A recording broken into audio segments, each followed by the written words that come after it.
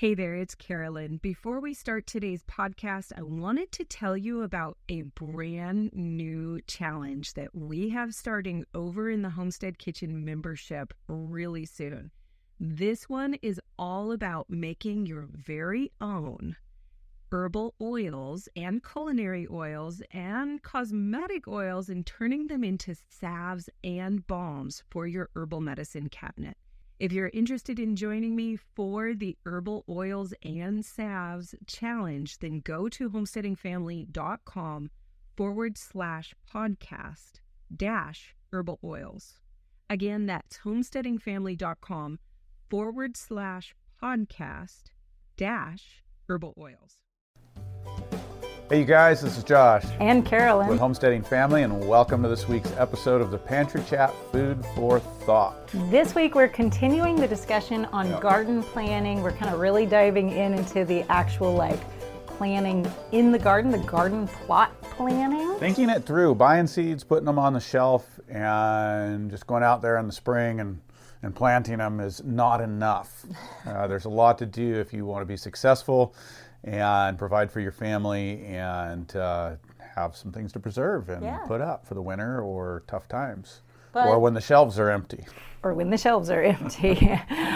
Before we jump into that main topic, we've got a little bit of chit-chat that we're going to do. If you want to jump ahead and skip all the chit-chat, then check the timestamps because we have that marked for you so you can just get right to the main topic. So. You betcha.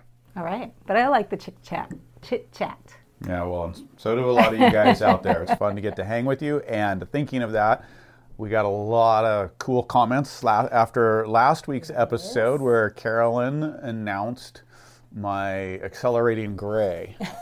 My 50th birthday, which is coming up here in a couple weeks, but she actually stole me away for a little bit for an early birthday gift. And I wanted to say thank you for all of the happy birthdays and well wishes.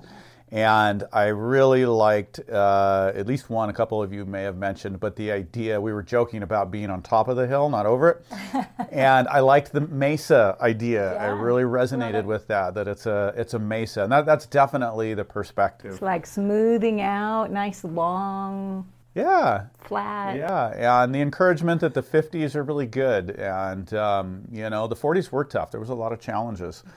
For me in my 40s. And anyway, so thanks for all the encouragement, and I'm just going to cruise that mesa.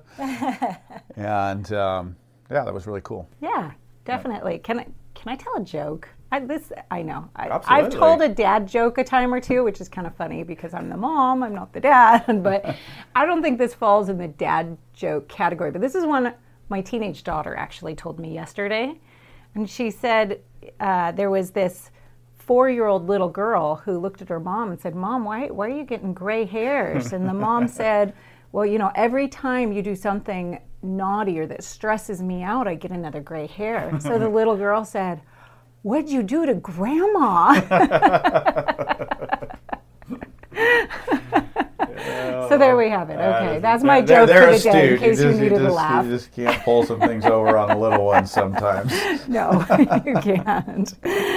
We have one of that variety of 4-year-old in our house right now. She can call you on all of it. No arguing with her. So what have you been up to? Wow, well, you took me away. I did. And I took me away to my secret special place where it was warm and sunny for a few days for a long weekend. And that was an awesome birthday gift. So I sat still. I don't sit still very well. No. Even on a so-called vacation or whatever, I need to do things generally.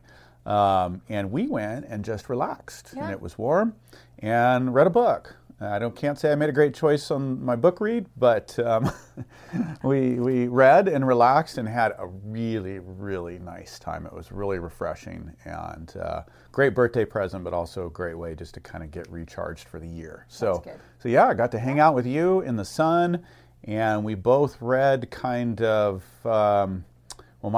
Yours was post-apocalyptic, and mine was what's called a negative utopia. Most of you know the book 1984. I've not read that in 30 years, and I've had a lot of people telling me, obviously there's a lot of reference to it, and for those of you who have read it, And so I decided to do a reread on that. And I don't know that was worth my time. I mean, there's a lot of reference there to the things that are happening and a lot of stuff that we know that's going on, and there are a lot of parallels.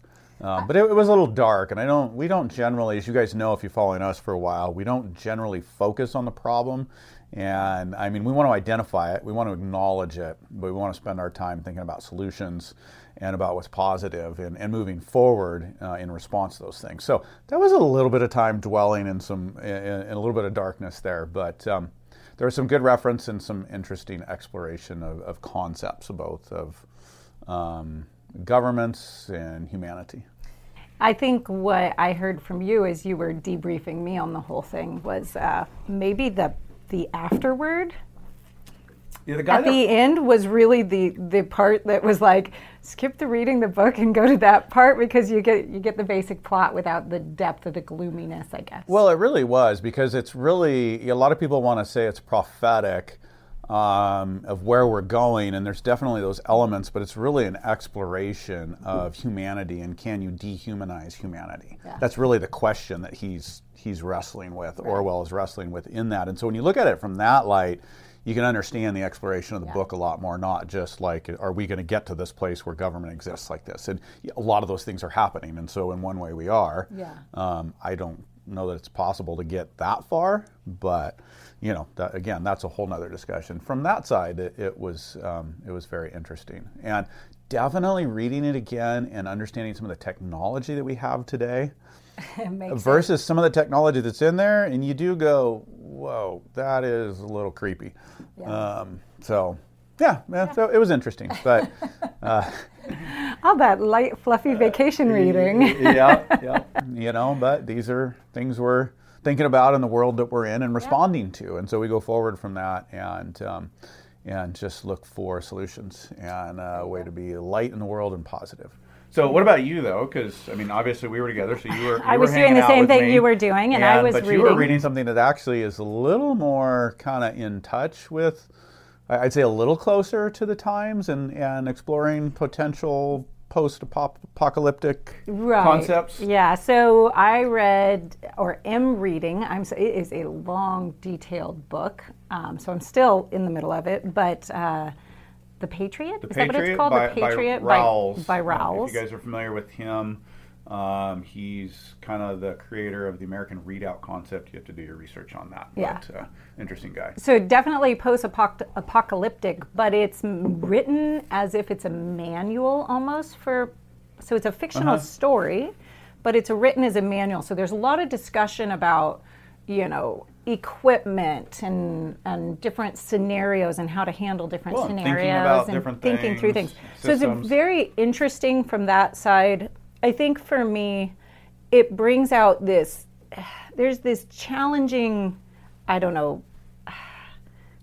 difference between the two worldviews of a homesteader and a prepper. And there's a lot of overlap. I'm diving in deep right here, right? Yeah.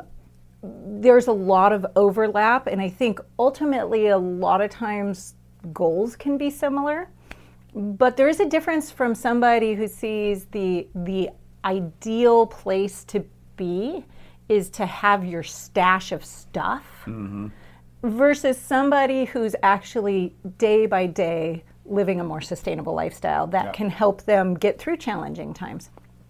And so for me, this hits pretty heavy on the prepper side, and I don't identify myself as a prepper, even though I'm probably more of a prepper than most average people.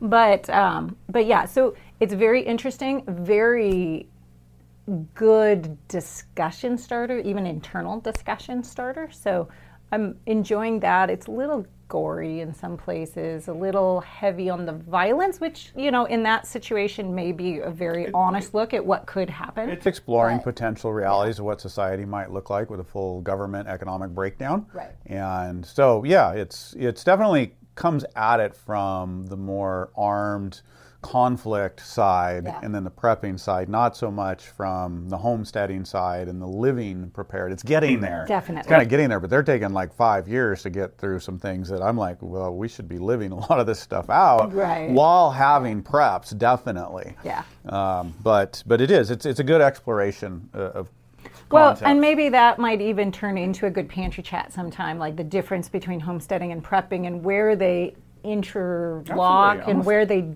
diverge and where, what the different goals are and the different, motivations are behind them. Because I think it's a valuable discussion as to, why we're doing what we're doing and the methodology to take to Yeah. achieve those things. So. Yeah, so interesting book. If you do read it, just know it's heavily focused, on arms and firearms and a lot of that side of things, which has its place in the discussion, Right. absolutely.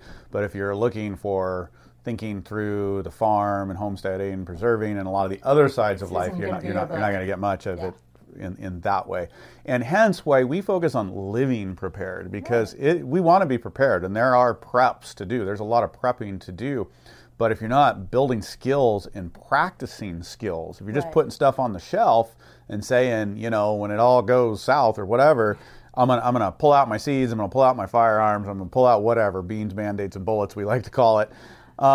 That's not a good track. That's not a track for doing well. We want to practice skills now and live prepared and encourage you guys and everybody to live prepared. That's where we're improving not only our own lives, but community and just giving resiliency to the whole picture. Yeah, it's also, the whole, see, here we're going to just I was start, gonna let's just say, start doing that pantry chat. That's not what we planned today. So anyways, we'll hold the discussion and we'll maybe get that on the schedule because I think it's a really valuable discussion. It's easy to go on, But, easy but to yeah. run with. So Yeah. anyways, Cool. we've been reading and hanging out and now we're back to work. Now we're back to it and a lot of exciting things. And we're planting our gardens just like we're talking about here. And before we jump into that, let's answer a question for the day. Sure. From Irene Johnson on the home remedy for congestion video. Can you reheat the solution, or I think she means, do you need to make a new one each time? Yeah, so this is a video that right now a lot of you guys are watching. Maybe we've got a lot of sickies right now that tends to go around Going this around. time of year Yeah, anyways. regardless of the news. And so in this video, we're doing an old-fashioned steam with certain ingredients, including vinegar in there. And so, the side of us that doesn't want to be wasteful wants to just reheat the solution and use it again. The problem is that the purpose of the steam is to atomize, I'm not saying that word right. Atomize, I get it, atomize. I don't know if that's the right word, but Get little particles floating around in Nebulize? the sky. It's don't not know. quite nebulizing. I don't know why I can't say that word, but and so you're actually evaporating off your active ingredients. So you can use it again, and you will get some benefit from the second round, but it's going to be weaker. So for best results, make a fresh solution every time. If you really are like, oh my gosh, I'm down to my last, 2 cups of vinegar in my house, use it again. Good to know Just that you know, can stretch it out. yeah, Just it's has not going to diminishing be as returns. effective. Yeah. Exactly. Cool. So, yeah. All right. Good. Well, that's good, and we hope all of you that are feeling congestion is that you're getting through this, feeling taking better. care of yourself, and get to feeling better. We're going to get through it. I know there's a lot of people sick. Yeah. We're seeing it across the board, but we're also, while it takes a while, a lot of brain fog, a lot of stuff coming with this, but we'll get by, and we'll keep on trucking into 2022 here. Keep going. Get Okay. those gardens going. So last week we were talking about garden planning, and we got talking so much about the seeds and choosing the varieties, which was a great discussion. A lot of people really, appreciating that discussion and the discussion of the different types of seeds that we didn't get through all the way through actually planning the garden. So we're going to pick that piece up right now. I did want to make one note, seeing some of the comments from last week, and that was that we did talk about the difference between GMO seeds, hybrid seeds, heirloom, and open pollinated seeds. So you can go check that out. And a couple people noted that GMO seeds are not available for sale to the direct consumer, like to small gardeners in the United States. which is true. You can't go buy a packet of GMO seeds on your, on the shelf or in the catalog. Right. The problem that we're running into on the consumer and the home gardener side is the overspray. It's the overspray is not right. Yeah, the pollination. There you go. Cross-pollination. From the large farms. If you do live in an area where they're growing GMO crops and then you're growing a similar crop, there are cross-pollination. This is happening definitely with corn and things that we are broadly growing as GMO crops. Probably soybeans are having the same problems, but I haven't heard this specifically. And I know that some seed companies, Baker Creek Seed is one of them, tests every single crop of seed corn that comes in, and they have had to drop variety after variety as they have found that they are contaminated with GMO genetics.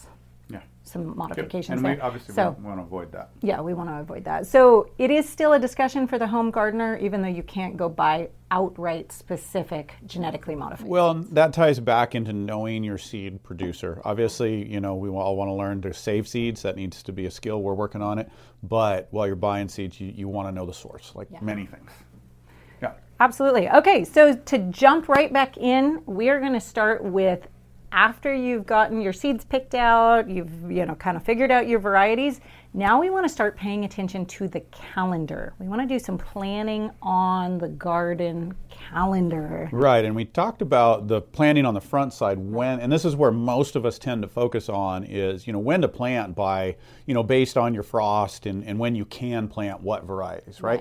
And that's one side of the equation, but the side of the equation that we didn't cover and that gets left out a lot and can be a major problem is your harvest schedule.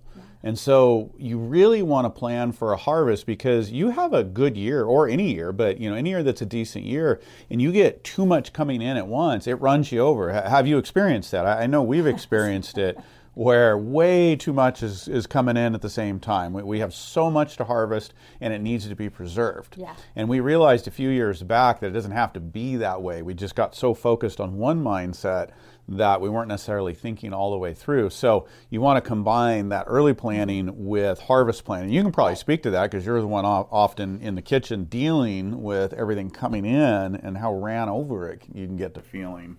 Absolutely. When too much is coming in at once. Too much of a good thing, actually. Right, which is why it's really important to note on those seed packets the days it takes to maturity. Now, we all know that's an approximate, and that's happening over at the seed farmer's plot, right? Right, it's their estimates. It's not going to be the same amount of days at your place, and it could be drastically different. So it's important to start keeping your own notes so that you can adjust this.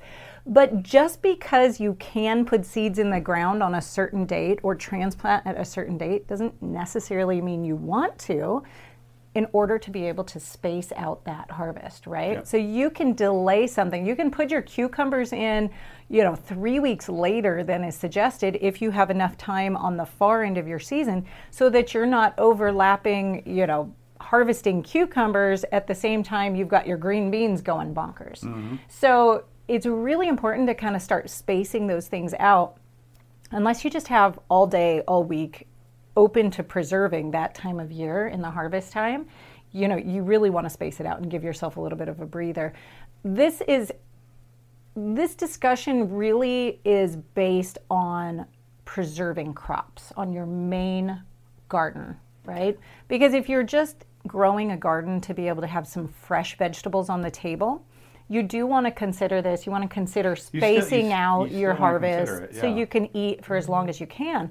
But it really comes into play when we're talking about the main crops that are really for preserving. So, when you're getting that big glut of tomatoes and you're going to turn that into salsa and spaghetti sauce, you don't really want that to be at the exact same time that you're getting the green beans and the corn and the everything else all at the same time. It's a lot of processing work. And another tidbit to that is your storage crops. And one of the things we realized as we started growing more root crops, which do well for us up here, is that we're growing the root crops well, but we don't have an ideal storage system. And we've got the basement, we do pretty good, but it's not ideal. And so we're planting those crops based by the spring calendar, but then they're coming mature to the place where they really need to get pulled. You can leave them in the soil for a while, but there's things that you don't want to because they get past prime.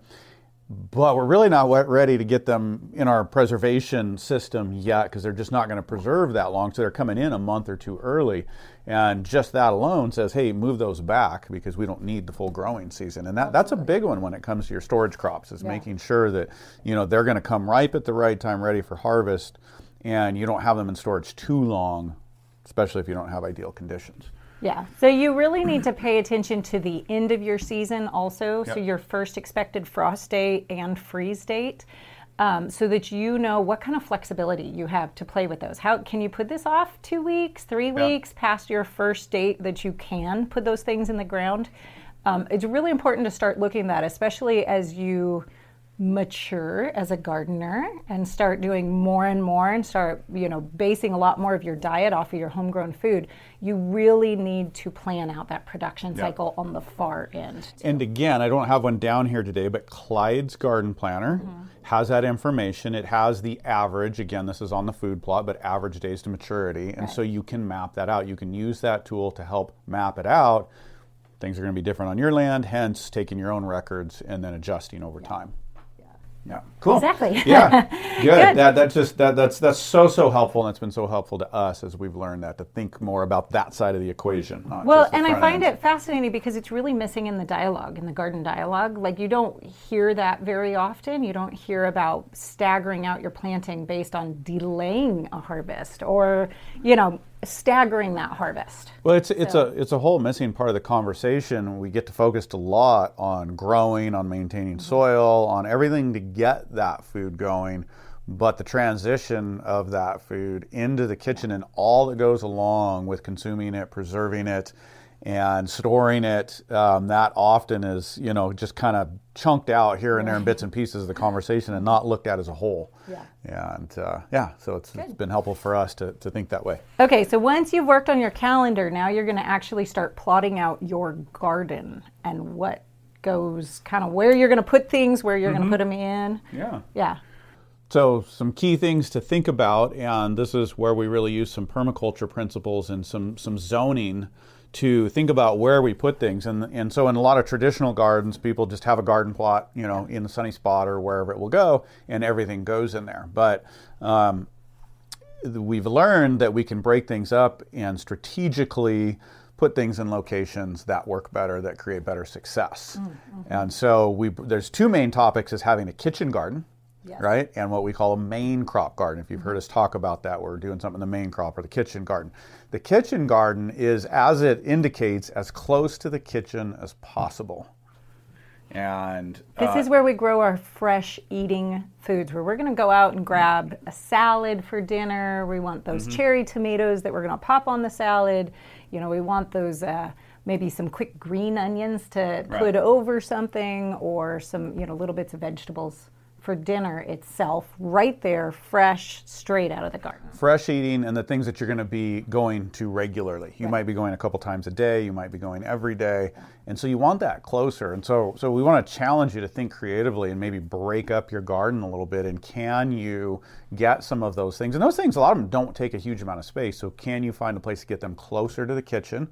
If you can't get it close to the kitchen, getting it close to wherever you exit the house regularly, coming and going, because the other benefit to those is proximity. Just the nature of proximity helps you take better care of what you have because you're there. And those crops generally need a little more attention. They may need to be seeded more regularly. They may need to be more weeded. They certainly need to be harvested more regularly.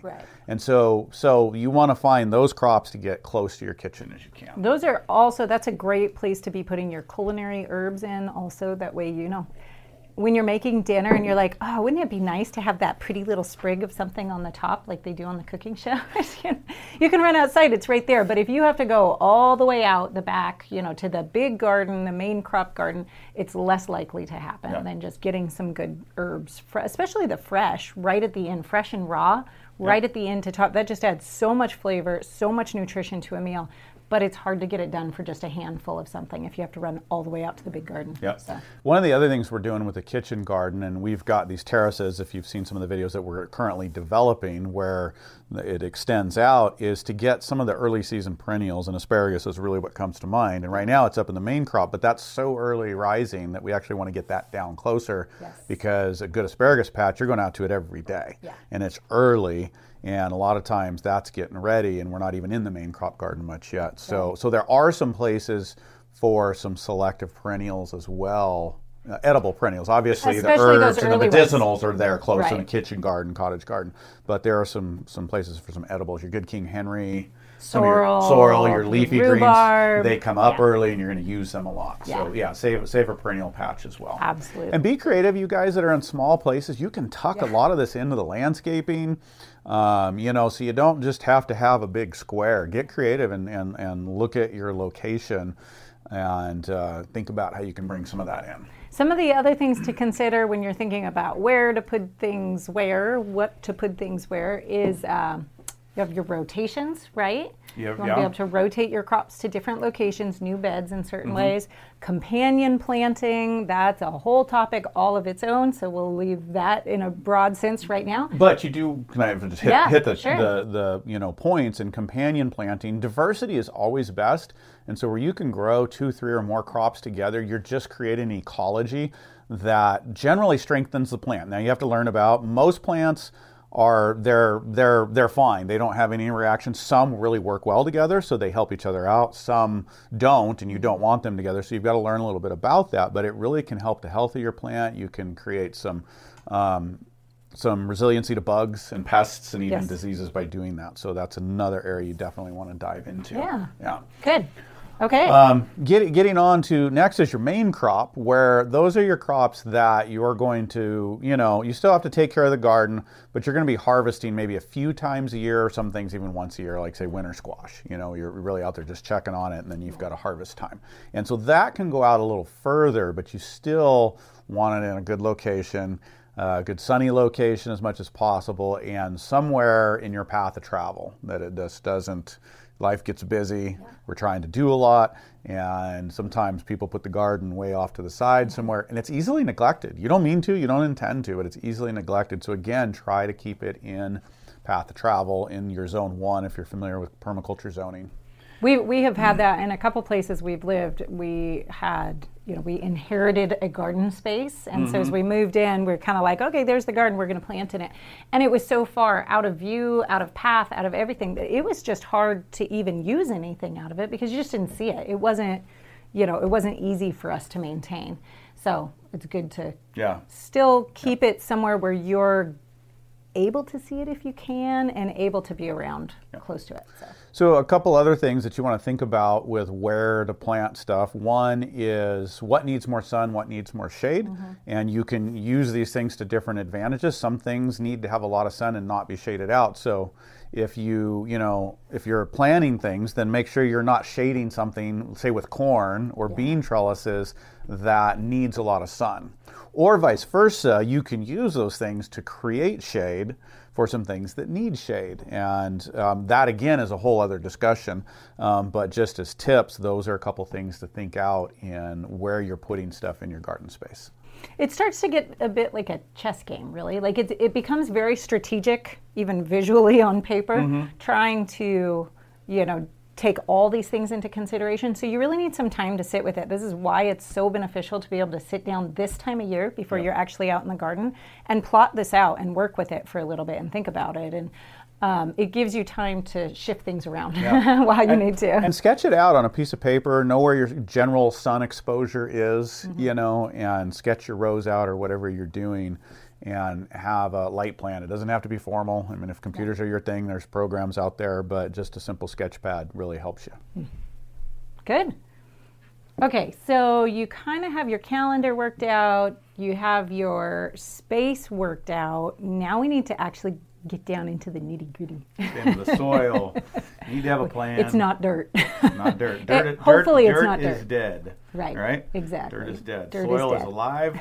and you want to have a plan for amending your soil and taking good care of your soil. That is everything for your plants, for your production, for your own health ultimately, and for a lot of the reasons we're doing this. So you've got to have a plan for how are you gardening, how are you going to take care of that soil. Even if you feel like you're starting with good quality soil, this is one of those things that if you're not intentionally thinking about what you're doing, it's going to degrade over time. You have to kind of have a plan to maintain it and make it better. Well, right? soil Even is, if it's a simple plan. Yeah, soil is like a bank account, and it has nutrients in it, it's got life in it, and as we grow, those plants are taking up those nutrients and we're taking them away. Yeah. So we have to give back, we have to put back if you're going to maintain soil health and maintain or increase nutritional value of your food. Right. So you have to have a plan to take care of that. Most of you guys know that. Composting is the main way to do that, is adding compost and just taking good care of your soil.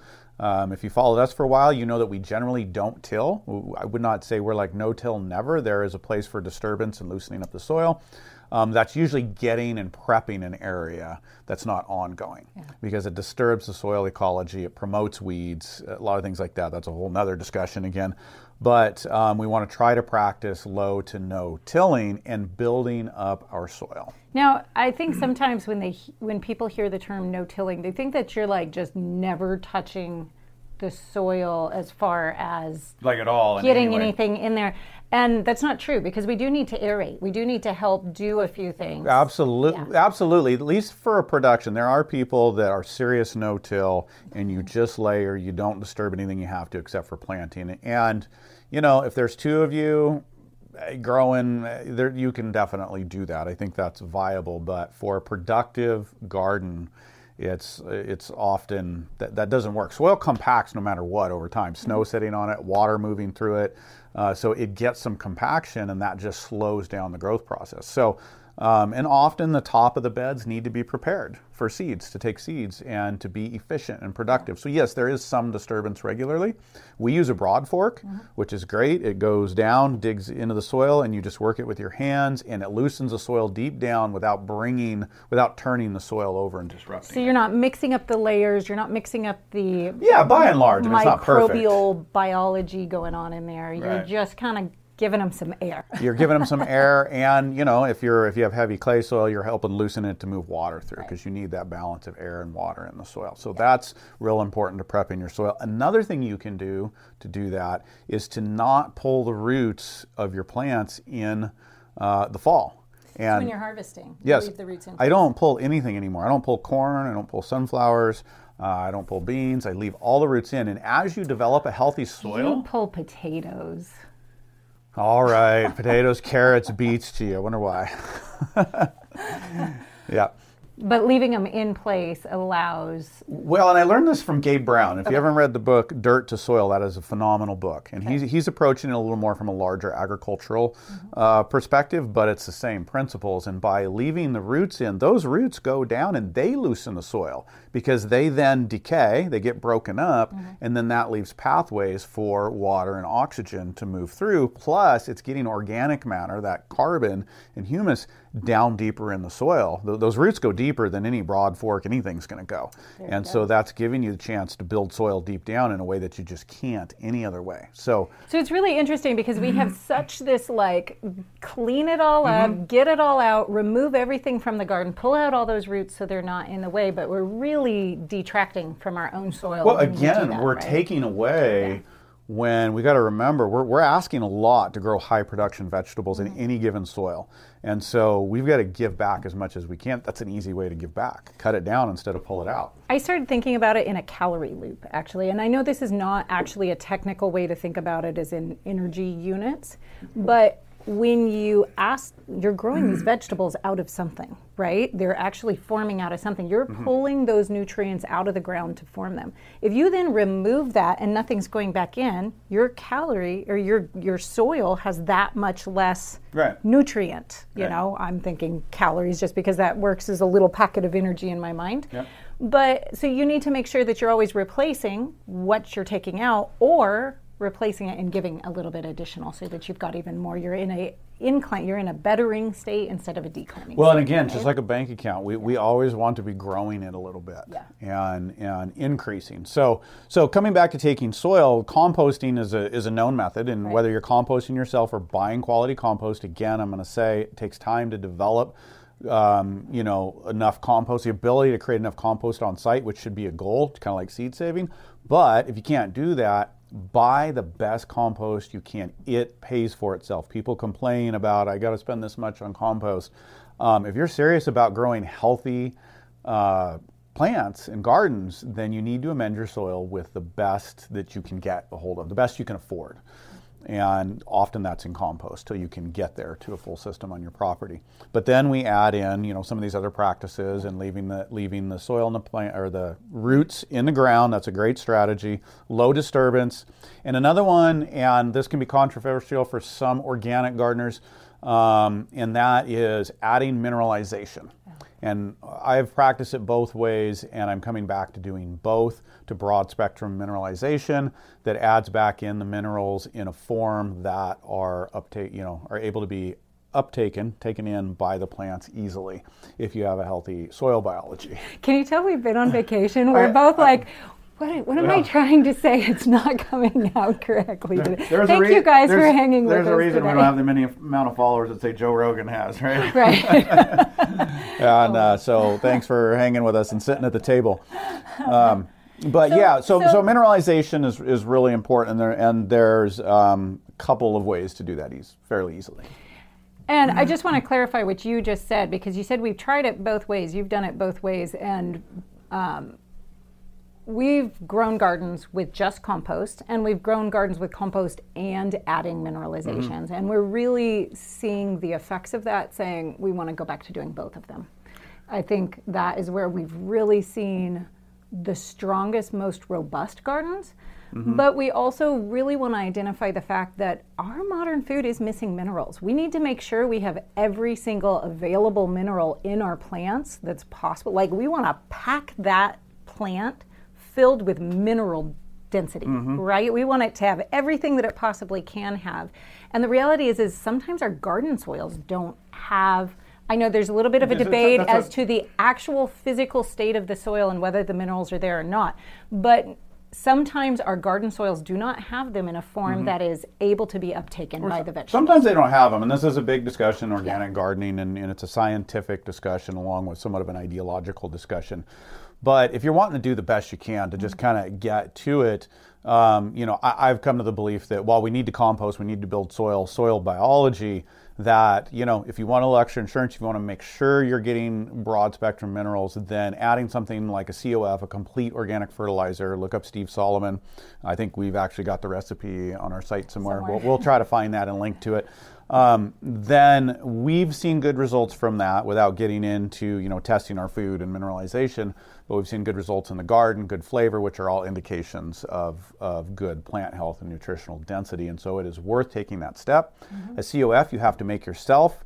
However, there is a resource that's coming to the market, and that we'll be talking about more in the future, that I think is going to make this easier for people. And I don't know when yet, and so I can't speak to that, but I think that's exciting.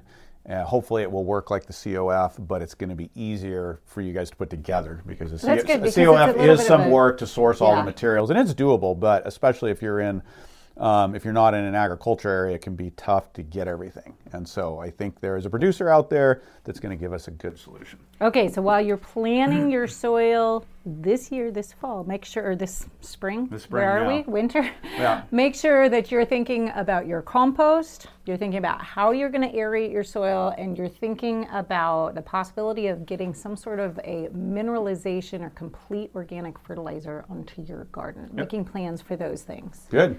Yeah. One more. I know we're starting to get a little long on time, but we got to cover watering. You need to have a plan for watering. Yes. Whatever that is. I am a proponent mostly of overhead watering, which goes contradictory to a lot of permaculture. But I don't think it does, because we're actually trying to mimic rain, which is the most natural form of watering.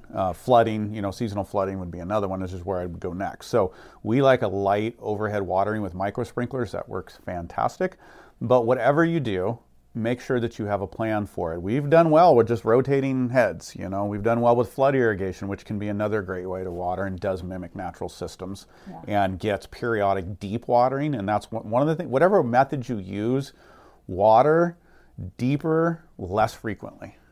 That would be the key thing. Whatever method you use is get a lot of water in less frequently so that it soaks in, but that encourages your roots also to go deep, which strengthens the plant. It also helps the plant go and find nutrients. Right. And so it makes a better, stronger plant. If you water too shallow, then those roots stay near to the surface. If you water frequently and shallow like lawn, then those plants are not very resilient and they get attacked by heat, dry spells, bugs, whatever.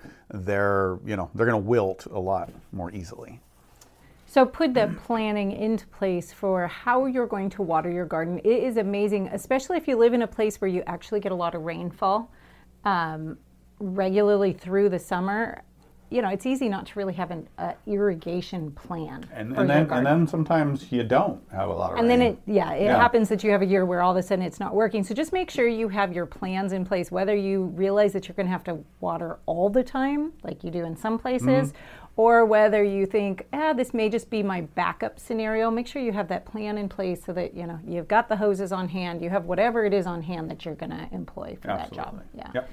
So, hey, you guys, make sure you start your planning if you haven't already, because you're going to want to garden this year. This is going to be a good year to garden. It is. Well, I think a lot of you are seeing the grocery store shelves, and between that, the scarcity, which is not going away, you guys. This isn't momentary. I mean, I 2-3 years out, who knows? But this isn't going away quickly. Right. And then obviously with that, as the inflationary pressures, I was reading this morning, I think we're at about 8% on grocery store items and food items. Some of the items, I was doing some research on it yesterday, some of the items are as high as 50% inflation at the grocery store. This also is not transitory, as the word they use. This isn't going away for a while. And so yes, it's a great year for a garden. It's a great year to plan your food stores and building some resiliency into your pantry across the board.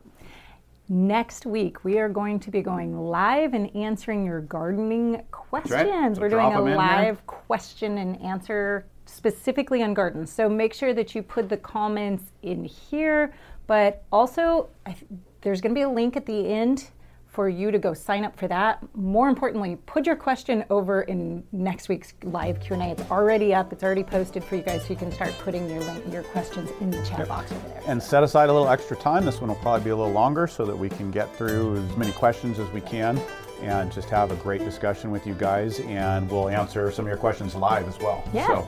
So we hope to see you there. Sounds good. We'll see you guys soon. Goodbye. Goodbye.